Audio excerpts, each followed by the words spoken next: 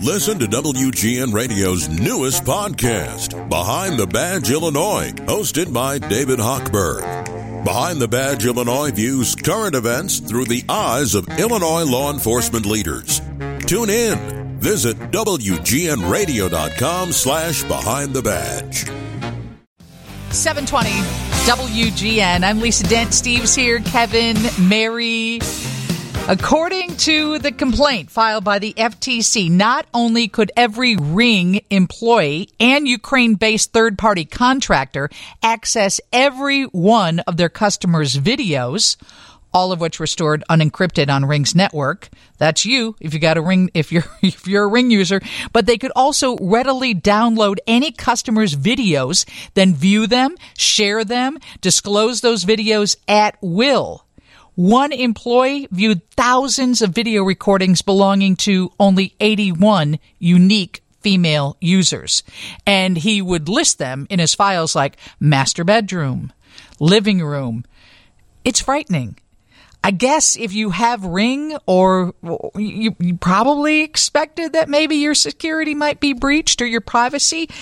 Elisa Gilson is the lead attorney for the Federal Trade Commission, and they were fined, Elisa, was it $25 million in two instances? I can't even talk. I'm tired this morning.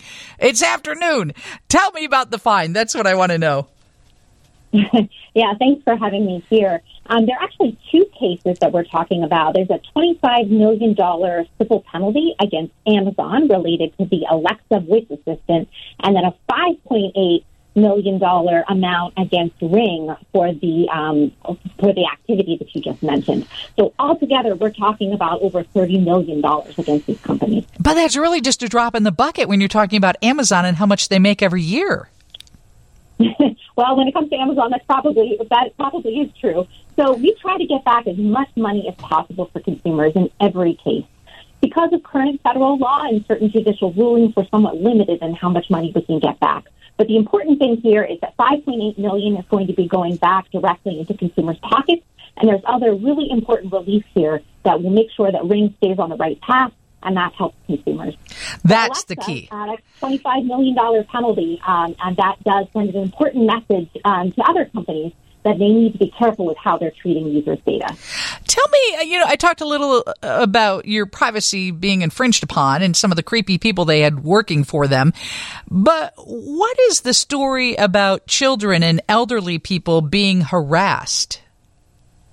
Yeah, so our complaint tells a really frightening story. That Ring failed to take even basic steps to secure their accounts, and as a result, hackers were able to use vulnerabilities to get into these accounts.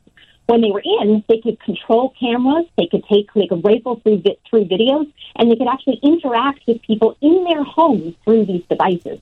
That's how they were able to harass and hurl insults at children and elderly people in their bedrooms.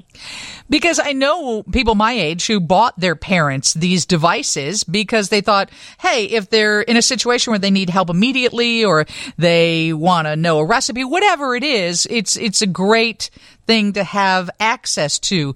But you're telling me that in some instances they spoke back to the elderly people or they spoke to the children in their bedrooms and they said horrible things, right?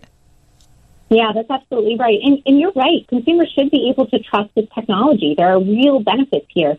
And so what our case does is say, Ring, you can't mislead consumers about this. And going forward, they have to have the right practices. Yeah, and it's concerning about the people they hire and the third-party contractors in Ukraine or anywhere else in the world who certainly might not feel the need to protect individuals like they should be protected. Absolutely. And so what we're doing is we are locking down access going forward. Our order says that Ring has to have stringent controls on who can actually access consumers' videos. So this cannot happen again because an independent third-party assessor is going to be taking a look at Ring's practices to make sure that Ring is staying on the up and up. And that assessor reports directly to the FTC. If something goes wrong, Ring is obligated by this order to tell the FTC exactly what happened. Okay, so you have the one civil suit that is $5.8 million. That's being paid because of their infractions regarding Ring, and then $25 million civil penalty, and that is about Alexa.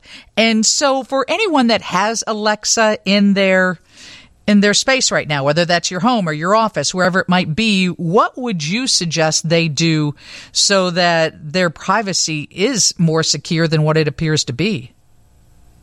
Yeah, so our complaint alleged that Amazon violated federal laws, including a children's privacy law, by deceiving parents and users of Alexa about their ability to delete voice recordings and by keeping kids' recordings forever.